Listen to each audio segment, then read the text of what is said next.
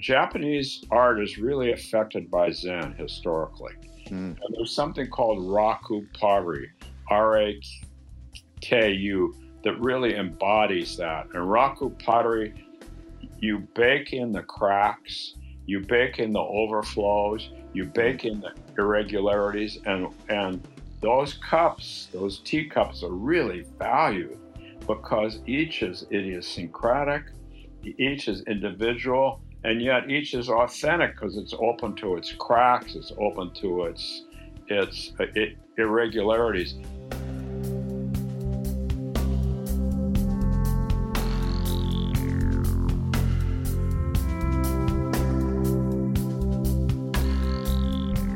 Hey everyone, it's Raghu, and I am back with Mind Rolling on the Be Here Now network, and delighted to have with me Tim Burkett. And Tim has a new book out. Tim is in the Zen community, basically for your whole life. Welcome, Tim. Thank you, Raghu. Thank you. And yes, I was saying I was really attracted by the title of the book when I got a hold of it. Enlightenment is an accident, which is very, provocative and hopeful at the same time. Maybe I could have that accident.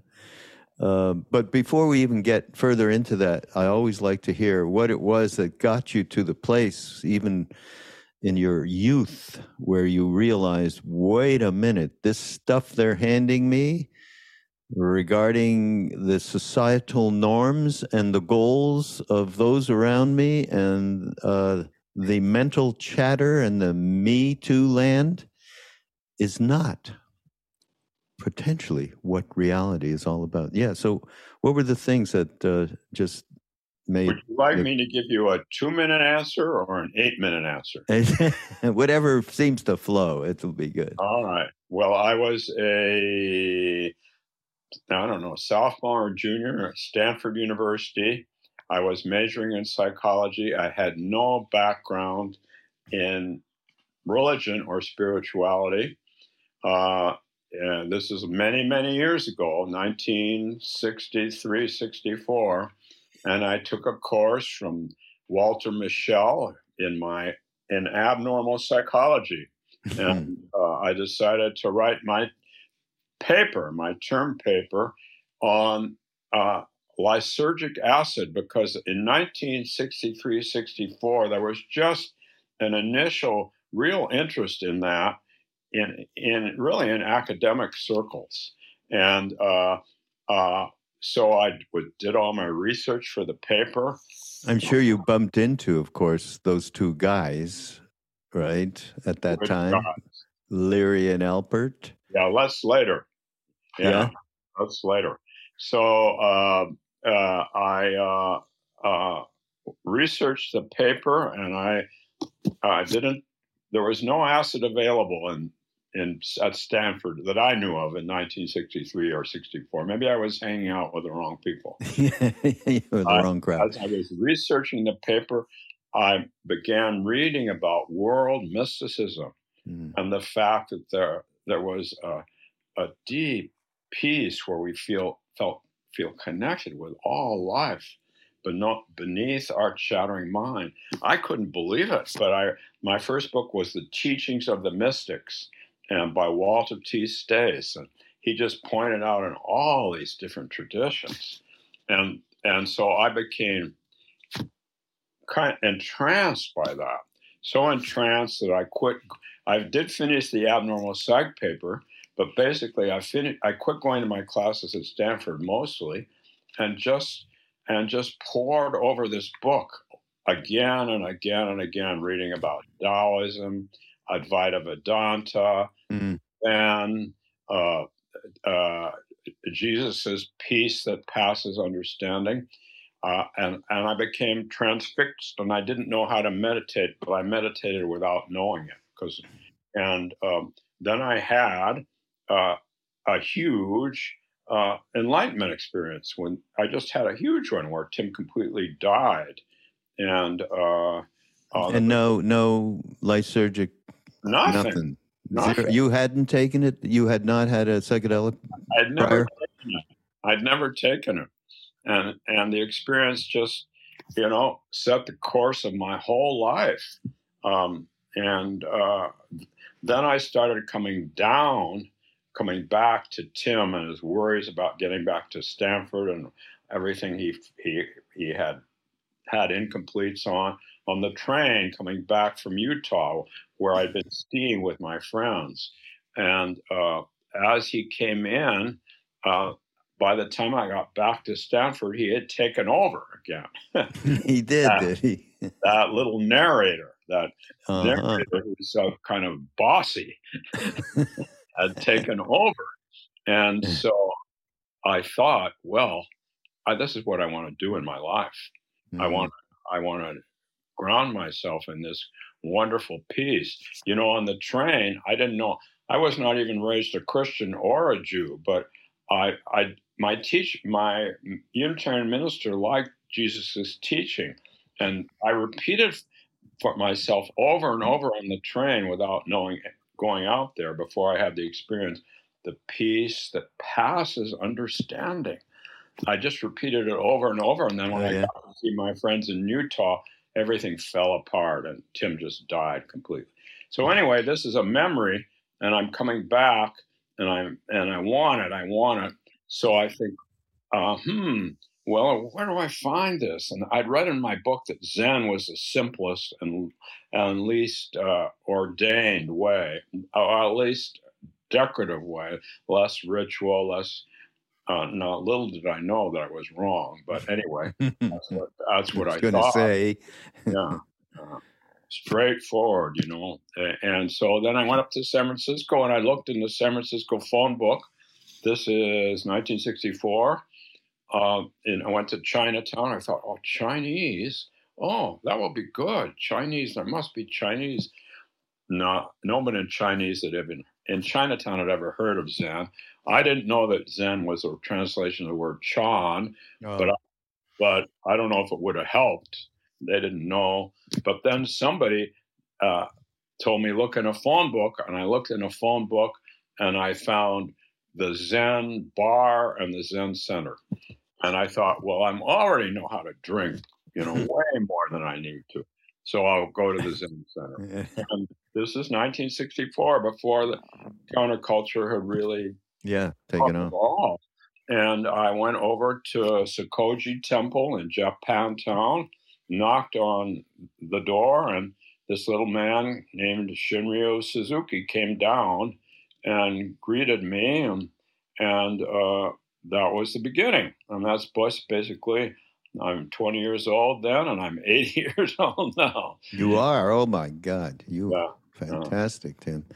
You look so great. For everybody out there, by the way, Tim is referring to a teacher that is one of the icons of the unraveling of our, shall we say, self-involved psychology and life that led us to a place of, wow, there can be something else. There is another reality. Suzuki Roshi is very famous, everybody.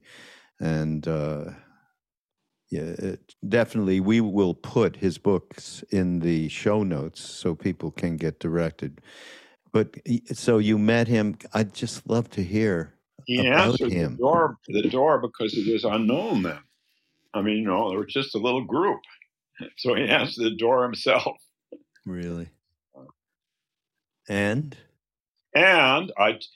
he invited me upstairs. I sat with him. I told him about my wonderful experience, and I watched him. And he said, "That is good, but it is not Zen." And then he took me into the meditation hall and told me to sit on a cushion and suggested I come sit with him whenever I could, if I wasn't at Stanford, every morning.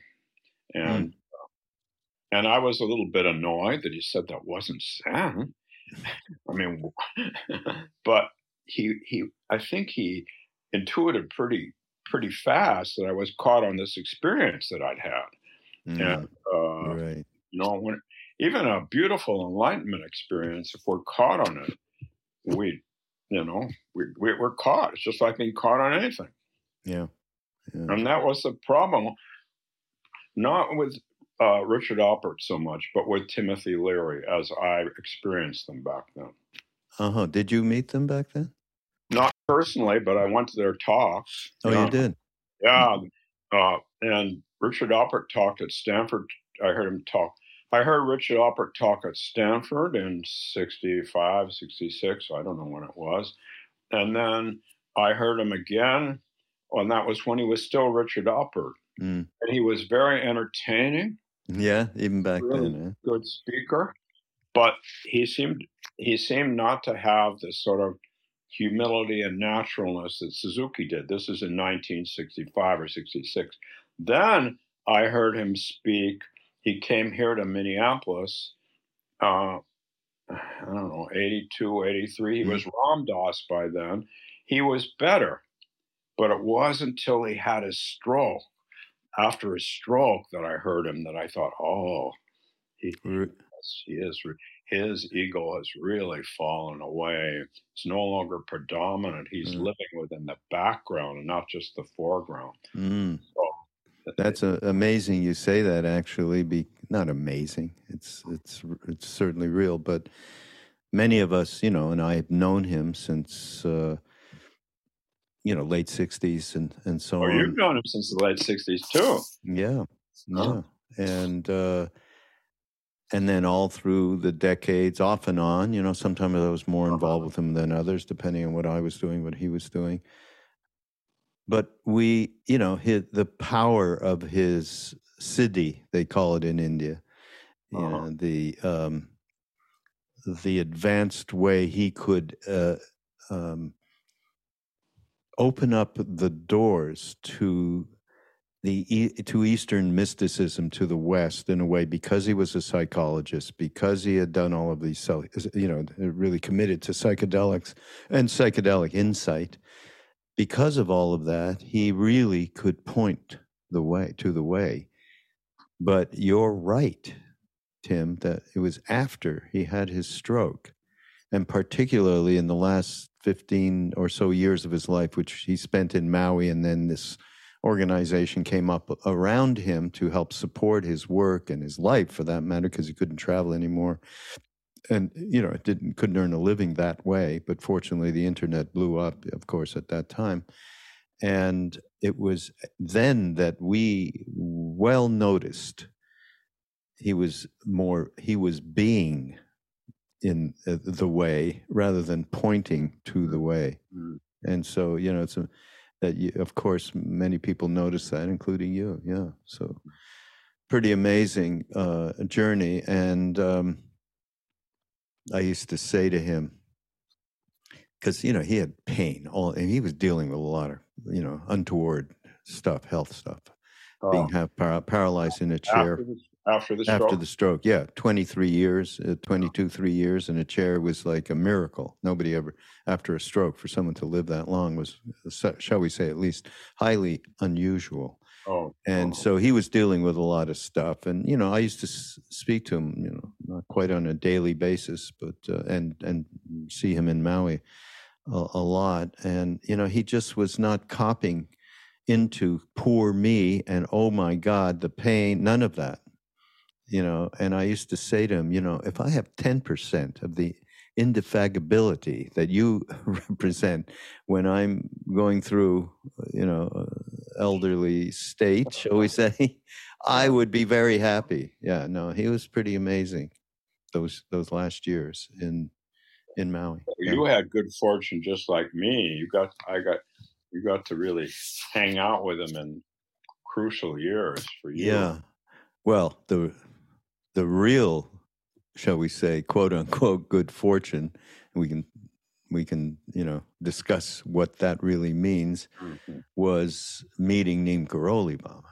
Oh yes, you went to India. Yeah, I went to India when he went back the second time, I went back and I met him over there alongside of, a number of other Westerners, some of them quite well known as teachers in the West right now, from Krishna Das and people like him. And just as Suzuki Roshi opened that door, literally, and you walked in, I had the same thing happen. Ram Dass opened that door to a being that I had no idea that this really existed. I believed Ram Dass and everything he was saying, but I had no idea that, you get into the presence as you did with Suzuki Roshi, and then you understand that there is a place that us humans can get to, which is enlightenment is a tough word. And I wanted to sort of parse that with you a little bit. Just talk about the idea behind the book, really. The idea. The accident-prone. The idea behind the book, and you already know this, Raghu, is that we can't get enlightened. We have to die to everything, even the idea that we have to die. And I don't mean literal death physically, but I do mean psycho-spiritual death. And how can we? And that's an accident, because we actually, that's the only way it happens. But we can make ourselves accident prone. And that's what I help my students do. That's what I did for years. And we can do that through, I have 5 different chapters on ways to make ourselves accident prone. And once we are accident prone, then it's possible for us to fall awake. We completely let go of everything, including trying to let go, and fall into a wonderful wakefulness that's always here, that's always supporting us, because it's what we are. Okay, so here's the parsing of enlightenment. For people, the audience that we have, community that we have here on Be Here Now Network and in this particular podcast, Mind Rolling, I like to get as practical as I can. And I guess, for instance, people talk about getting enlightened. What can I do to get enlightened, right? And I give the best example I give is Ram Dass himself. When he was in India with Neem Karoli Baba, who we called Maharaji, he asked that very question. And he wanted a practice that would get him enlightened. Mm-hmm. So he asked, and he had friends that were into Buddhism that were getting quote unquote secret teachings through mantra practice or whatever could be a ritualistic practice. Yeah. So that's what he was looking for. And Maharaji said to him, feed people, and got him pissed off. I've told the story many times because it's so clear as to how we in the West expect this, the idea of enlightenment is the way that we chase, our next career or a university degree or something like that. And then, so Ram Dass, well, this is BS. I mean, my friends, my Buddhist friends are getting the real thing. What is this? And he asked again in a different way, how do I raise Kundalini? And Maharaji said, love everyone. So at that point, Ram Dass let go and understood that, the level at which he was asking this question was coming from an egoic, shall we say, place. Yeah. And it was useless. And the reality is, I like to say to people, enlightenment, that's way beyond our pay grade. How about, and you did include this, how about that we become much more aware? How about that we become kinder, more compassionate, more loving? That to me is enlightenment in terms of our day-to-day lives and the way that we interact with people. And a term like enlightenment can be really unfortunate if we are pursuing that in the way that we pursue everything in our lives. So true. That's so true, Raghu. And we have I gave a talk at Zen Center recently in which I talked about the different kinds of yogas from the Vedas and the Upanishadic tradition, and how they're all present in Zen. Karma yoga, service, is what the Bodhisattva is all about.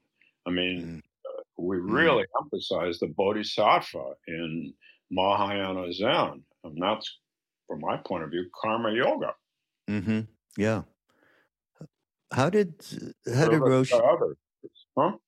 How did Roshi explicate that in particular to his students? I've never really heard. No, I don't think he explicated it very well. I mean, not very well. I don't want to put him down. I don't think he explicated it much, but he would always say, well, with me, well, what does your wife think? Have you listened to her? What does your father think? Have you listened to him? And I said, and then, he would do that about many, many different people. So when I moved up to San Francisco and I dropped out of Stanford, he helped me find a place to stay right across the street from where his temple was. And then he said, and what does your father think? I said, oh, my father is very materialistic. He said, material is good. So, I can give many examples of how once we went to an art exhibit at the San Francisco Art Institute, and we wanted to go there because they had some exhibit that I knew he'd be interested in. And a few of us went in a car with him, and he didn't watch the show. There was a good speaker talking about the whole thing. He just got up and left. And then afterwards I said, Sensei, you missed the show. What were you doing? He said, I was buying a card for Ruth. Now, Ruth was my roommate. She was very depressed. And so more important for him was to buy a card for Ruth, which he then brought back to her. She had wanted to go, but she was just too kind of feeling too hopeless. So he did those.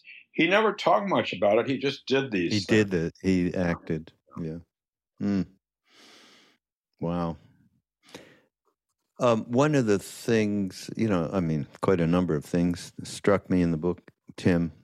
It's got a lot of, really great material to contemplate on. And certainly, I know this is something that I used to talk to Ram Dass about a lot. And actually, we have this movie, Becoming Nobody, that we put together a few years ago. Oh, that sounds like a Zen book. Eh? Sounds like a Zen book, Becoming Nobody. Becoming Nobody, yeah. Oh, yeah, no, it's really great. It really is a compendium of, talking about his direct experiences over his... Yeah, everybody, you can get it anywhere. You can rent it on Amazon and Apple and all that stuff. It's a video? It's a film. It's a documentary film. Nice. And it's how, his thing about becoming nobody, and it takes it through different stages. And of course, he does absolutely say you have to be a somebody before you can't just become a nobody. Very important. And you may remember this from my book. I talk quite a bit in my book about spiritual bypass. Yeah, I want to talk about that too. I'm also a psychologist, and it just hurts me to see how often people spiritually bypass.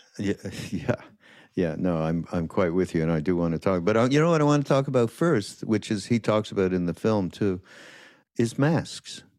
That's why when I read this, I went, oh yeah, we've done a lot of talking about that. And just from your book, you also met someone named Tu Lun, right? Another Zen person. Yeah, he was a teacher who became...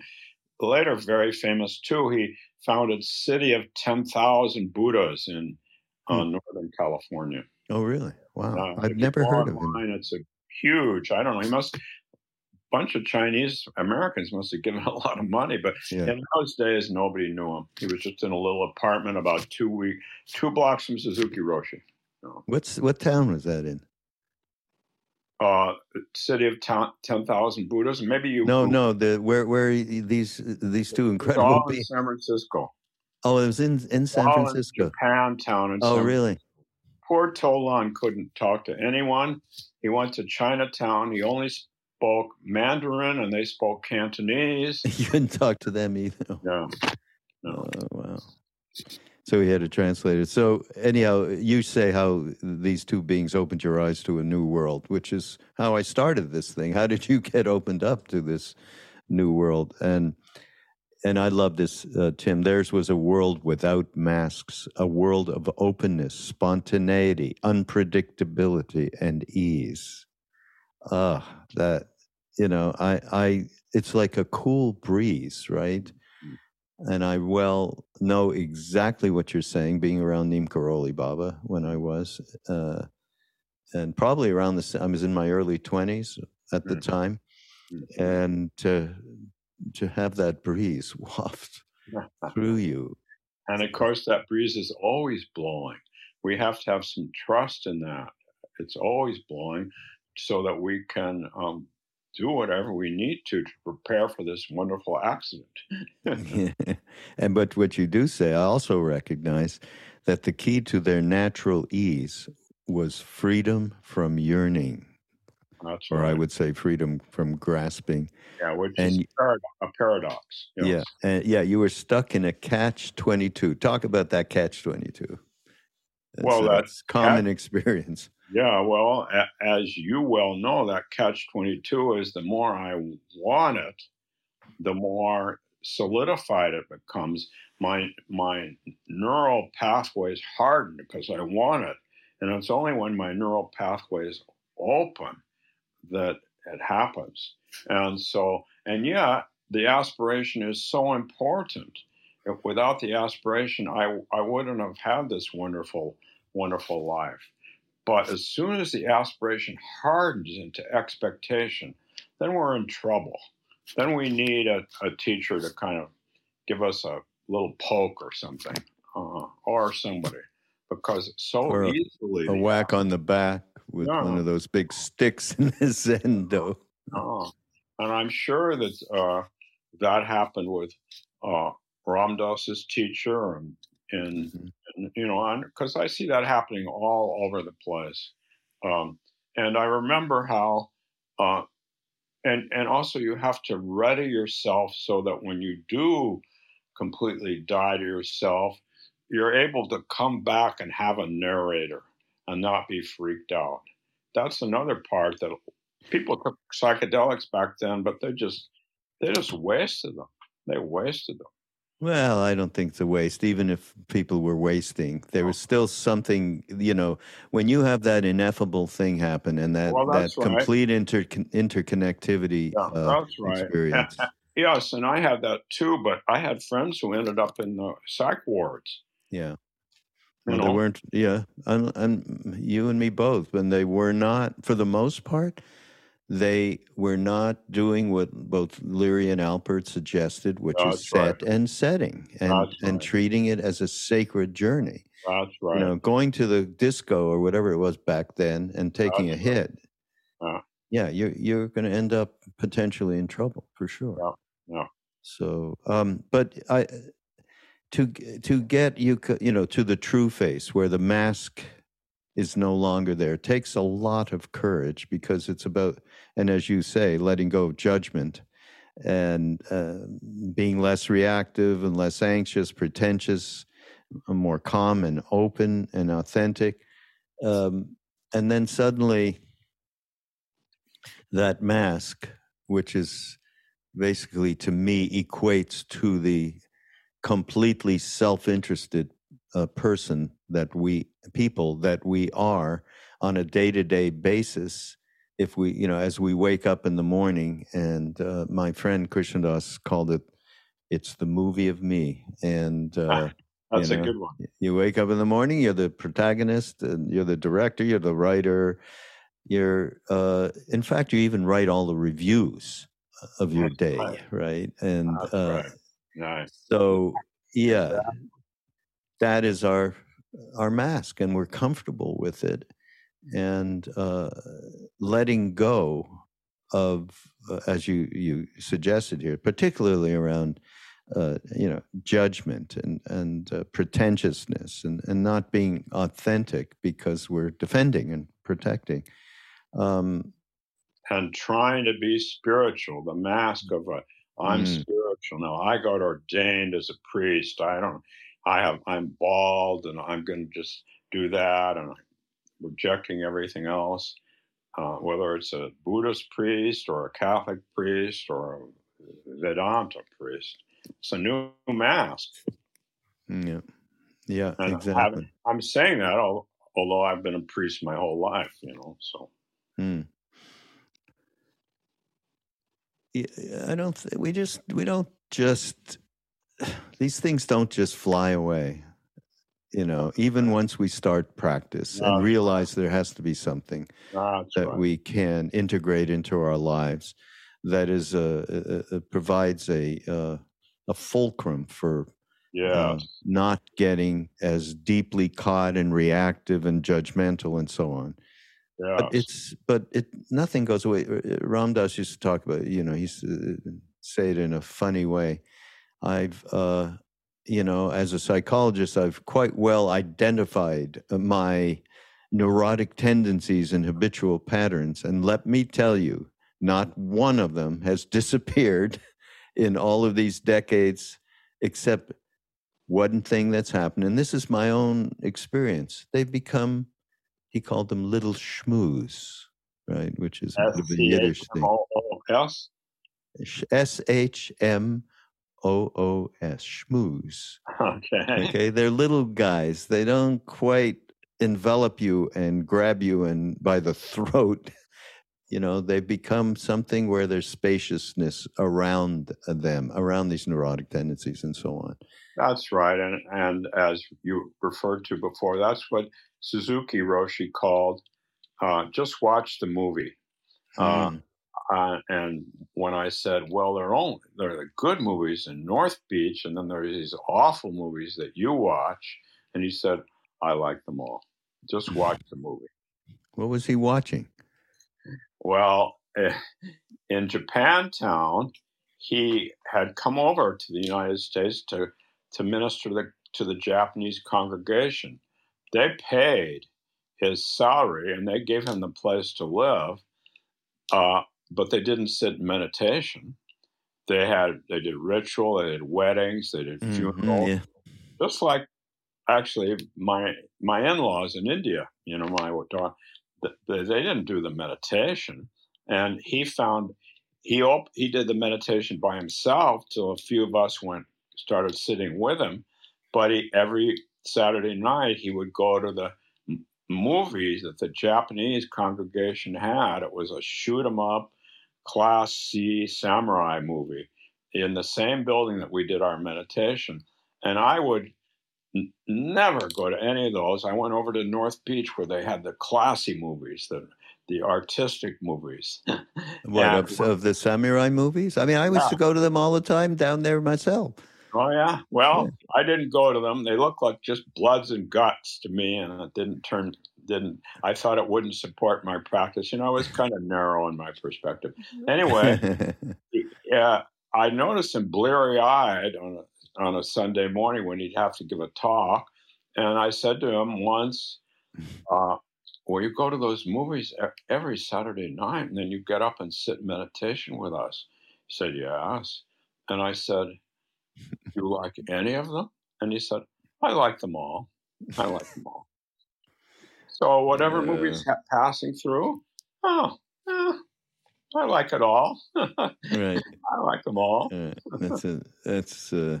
That's the consciousness. That's the enlightenment we're talking about, I guess, is just non-judgmental whatsoever. And he was there. He was serving the people that wanted him to be there. Yeah. Amazing. Oh, let's talk about idiot compassion. One of my favorite subjects. And which that term comes from Trungpa Rinpoche Chogyam. I know. And did you meet up with him anytime? Well, I studied in Europa in the You did? in the late 70s, 79 and 80, I think, and he was there. I never had a one-to-one with him, but I did hear him speak. Yeah. Amazing, right? I mean, Yeah. even with all of the crazy wisdom stuff, which is, in my mind, beyond my pay grade, I wouldn't have any idea. I did meet up with him in various places. Did you have a one-to-one meeting with him? Not one-to-one. It was more because I was with Ramdas at the time, and he was.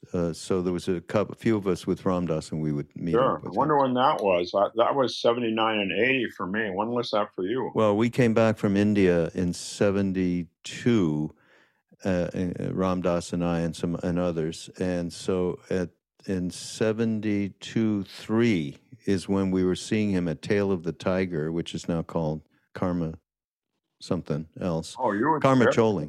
Very early. Yeah. Yeah. Yeah, and he was extraordinary. So, yeah, idiot compassion. And I guess this guy, John Wellwood. John Wellwood. That was more about spiritual bypass. But I want to talk about idiot compassion. And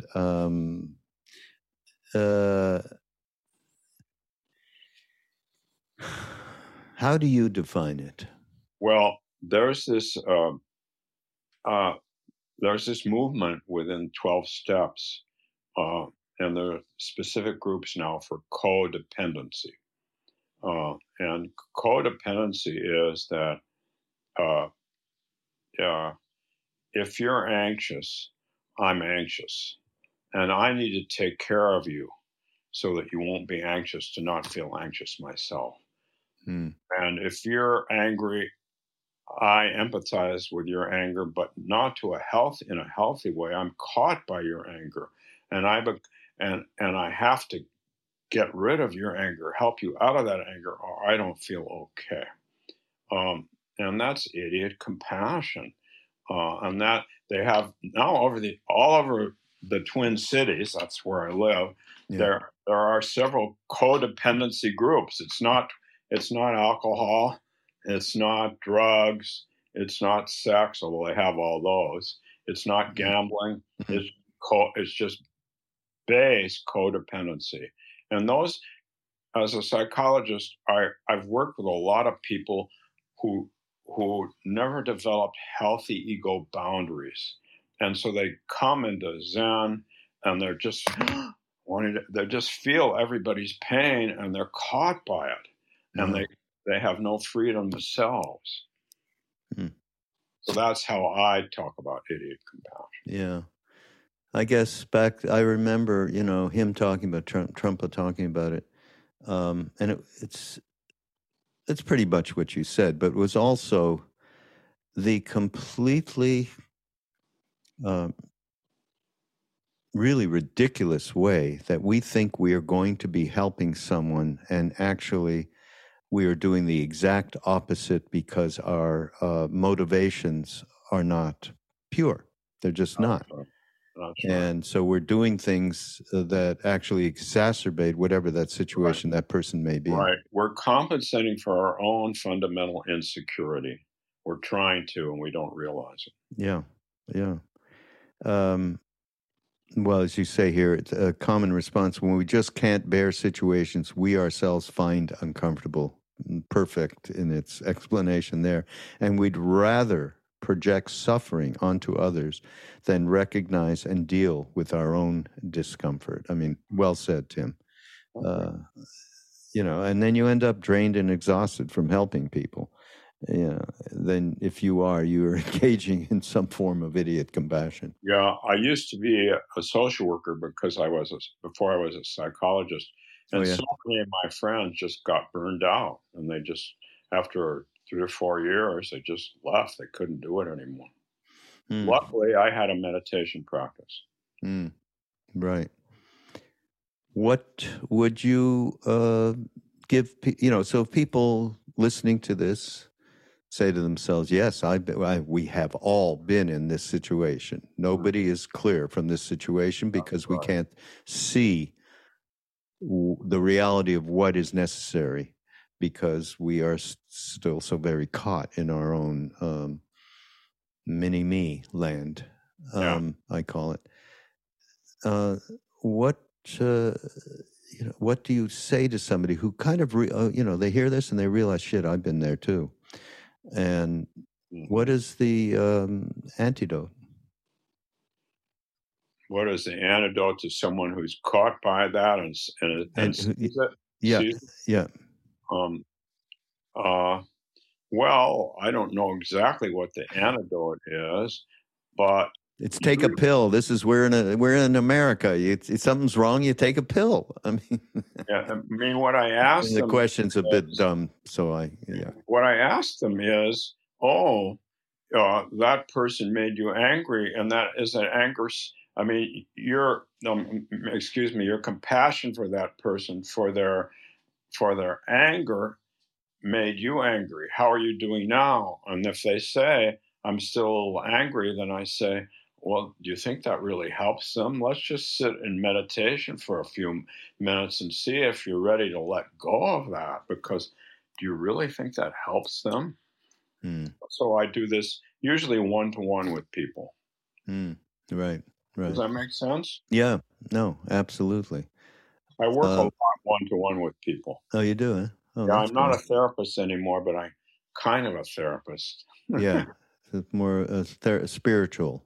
I know I have friends who were therapists, and now they got to a stage where they didn't need to, or no longer were retired from that, but then kept working with people who had some basic understanding of, gee, there is a way for us to turn this around. And I guess this answers that question, which is called, with a big P, practice. Mm-hmm. Unless we are doing something to, open us up to places where we can transform through understanding and deep listening to ourselves, it becomes very tough, right? Right. And I have 5 chapters in my book on different ways to practice, all of which complement each other, and you can just do one or do all 5. Yes. No, that's great. Let's talk about, since we were talking about idiot compassion, and I talk about spiritual bypass a lot with different people on the podcast. And so we were there with John Wellwood. I didn't know that, Buddhist psychologist I've not heard of.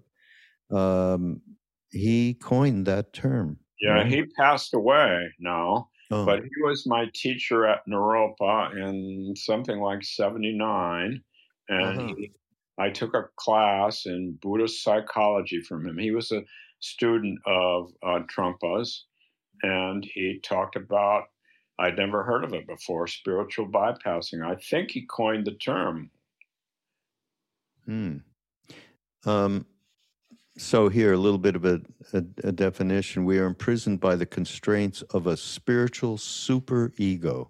Mm-hmm. We're all gung-ho when we realize, wait a minute, there is a path, and I'm getting on this path. It's especially difficult for us in the West in particular, because there's such, the competitive stuff and the conditioning on that level is very, very strong. Making spiritual teachings into prescriptions about what we should do, how we should think, how we should speak, or how we should feel. And you say the only shoulds that are healthy are those that support our authenticity, which is difficult because we unfortunately have a lot of delusion. And very difficult to just settle into, into that being that Suzuki Roshi so effortlessly displayed to you when he opened the door. I just have that thing. He opened the door and then boom. That's very fortunate. So there's a quote from another person. You've introduced a few people I've never heard of. Jack Elias, and he wrote Zen and the Art of Spiritual Bypassing. Is that correct?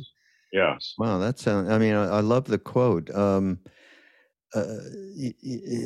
Talk about an antidote. Approach the sacred place with full self-respect, respect for your own sacredness, and demand to be let in. No slicing or dicing or fawning required. No arrogance either. Just genuine commitment to your own basic goodness, which is one of the foremost tenets of Buddhism.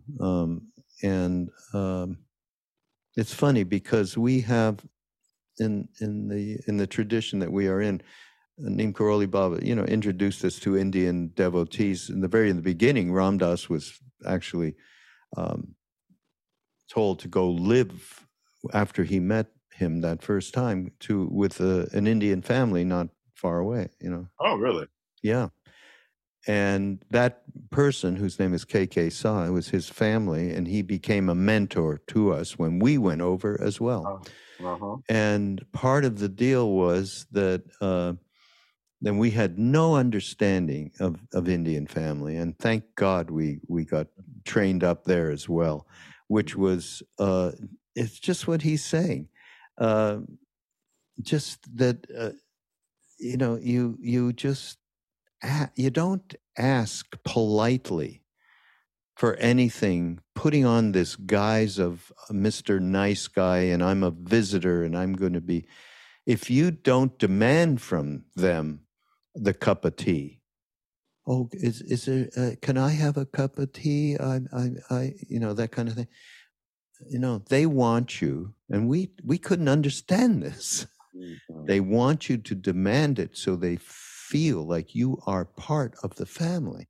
Yes. And they say to us, would you ask your mother for a cup of tea? And I think this translates perfectly to how, with the teachings, with the teachers that we... That's right. Ramakrishna has a saying, which may not be in my book, maybe it probably isn't. A hungry person always finds food. So a hungry person is not caught by etiquette. Right. Not caught by shoulds and should nots. Yeah, exactly. So that's a good teaching. Absolutely. Boy, time is flying, Tim. It's unbelievable. We were just sitting here. You edit this, or is this? No editing. We don't do editing. Is this We're not going to edit even this. No, it's not live, but I don't edit. Who's going to edit? There's something else. I mean, to me, there's so much stuff here, Tim. We could basically go on for more than an hour, but just in the last few minutes, generosity. So we've talked about how, my friend Christian has talked about the movie of me, and I am doing an audio book with my friend Duncan Trussell. People who listen to this podcast know that, and I've said it many times, and it's from the movie of me to the movie of we is the basic concept. We don't even have a final title. Yeah. Right. So one of the things that I included, or we will include, is a concept that was really well said by Ram Dass around generosity. That generosity is a fulcrum to be able to transform this addiction to self-interest, basically. Oh, yes. And you have it here. The Buddha said, if bodhisattvas act generously beyond any concept of generosity, their merit will be incalculable, and putting the needs of others above our own. And when we commit to a spiritual practice, it's tempting to fixate on this idea of supporting others at the expense of ourselves. But this dualistic view of generosity is not only a thought distortion, but also a detriment to your mental, emotional, and physical well-being, and therefore unsustainable. This kind of either-or thinking guarantees you no peace. And here's the beauty here. Authentic generosity is not about trying to be good or to live up to some ideal. instead, if we're feeling like we're stingy, not wanting to extend ourselves to a particular person or share with them, an actional understanding of generosity includes opening up to and being generous to this feeling. That's the greatest thing in this book, the way you said that, Tim. I mean, there's so many great things, but that really hit me. Can you elaborate on that? Well, sure. So as a psychologist, well, also I'm teaching Buddhism and brain science right now. But as a psychologist, I talk about the amygdala. We all have an amygdala, and that's fight, flight, freeze. Fight, flight, freeze. And that governs so much of our behavior, even if we're advanced meditators, even if we've died to our small selves.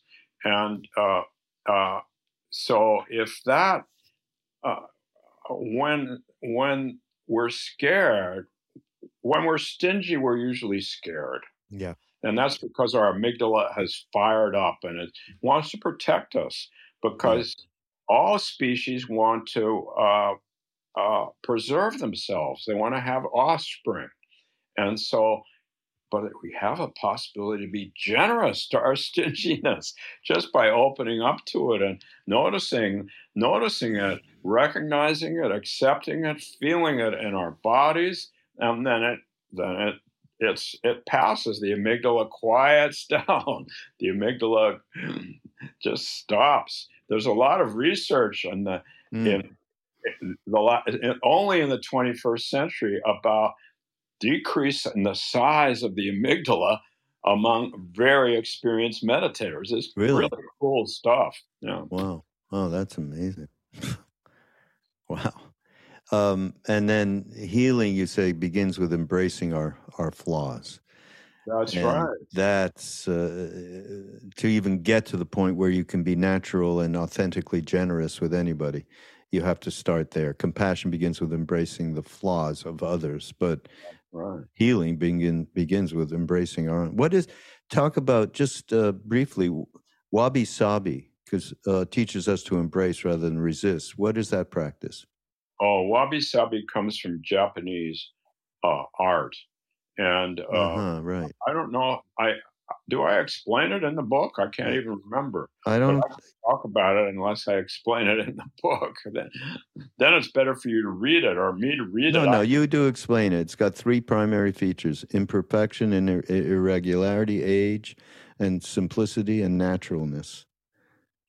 Good. Okay. Now you did do it. I'm going to tell a story about wabi-sabi. Okay, great. I love one of the Japanese art is really affected by Zen historically. And there's something called raku pottery, R-A-K-U, that really embodies that. And raku pottery, you bake in the cracks, you bake in the overflows, you bake in the irregularities, and those cups, those teacups, are really valued because each is idiosyncratic, each is individual, and yet each is authentic because it's open to its cracks, it's open to its irregularities.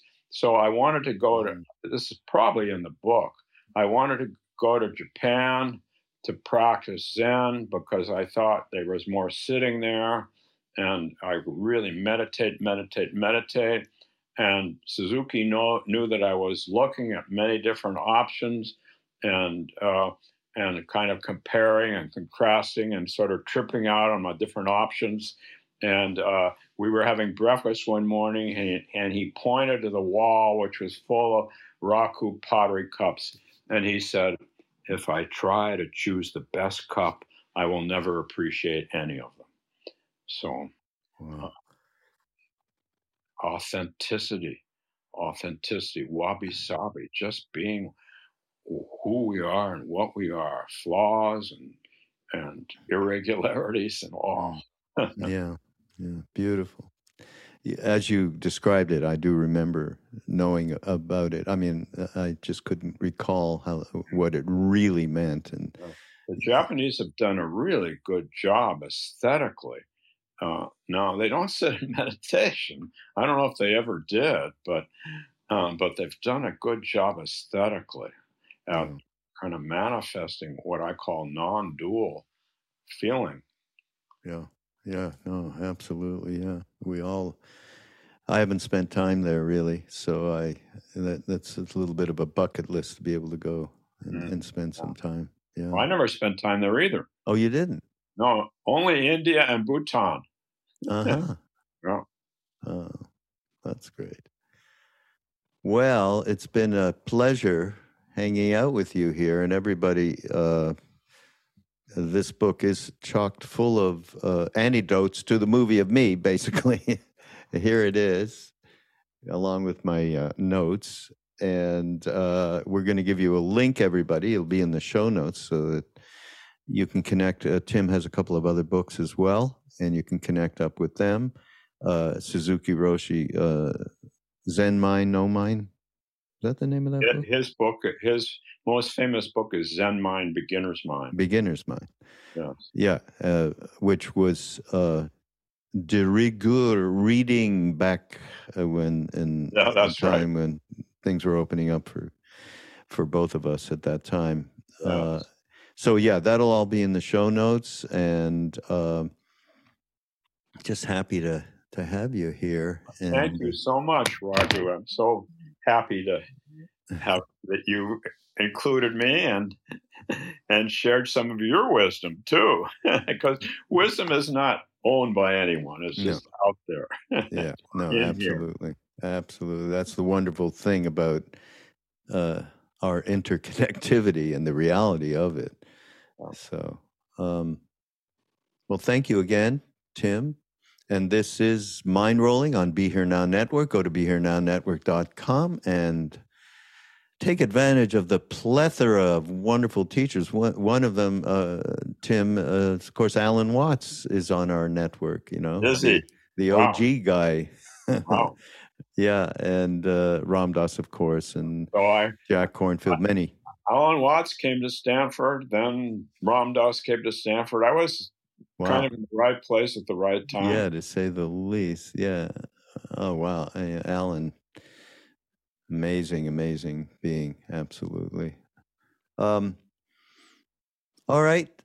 We shall see you next time. Thank you, Tim. You're very welcome. Now, you think it was okay without the mic, or can you not really tell yet? Oh, don't worry. It's all going to be good. No worry. Okay. All righty. Hang in there for a second, though.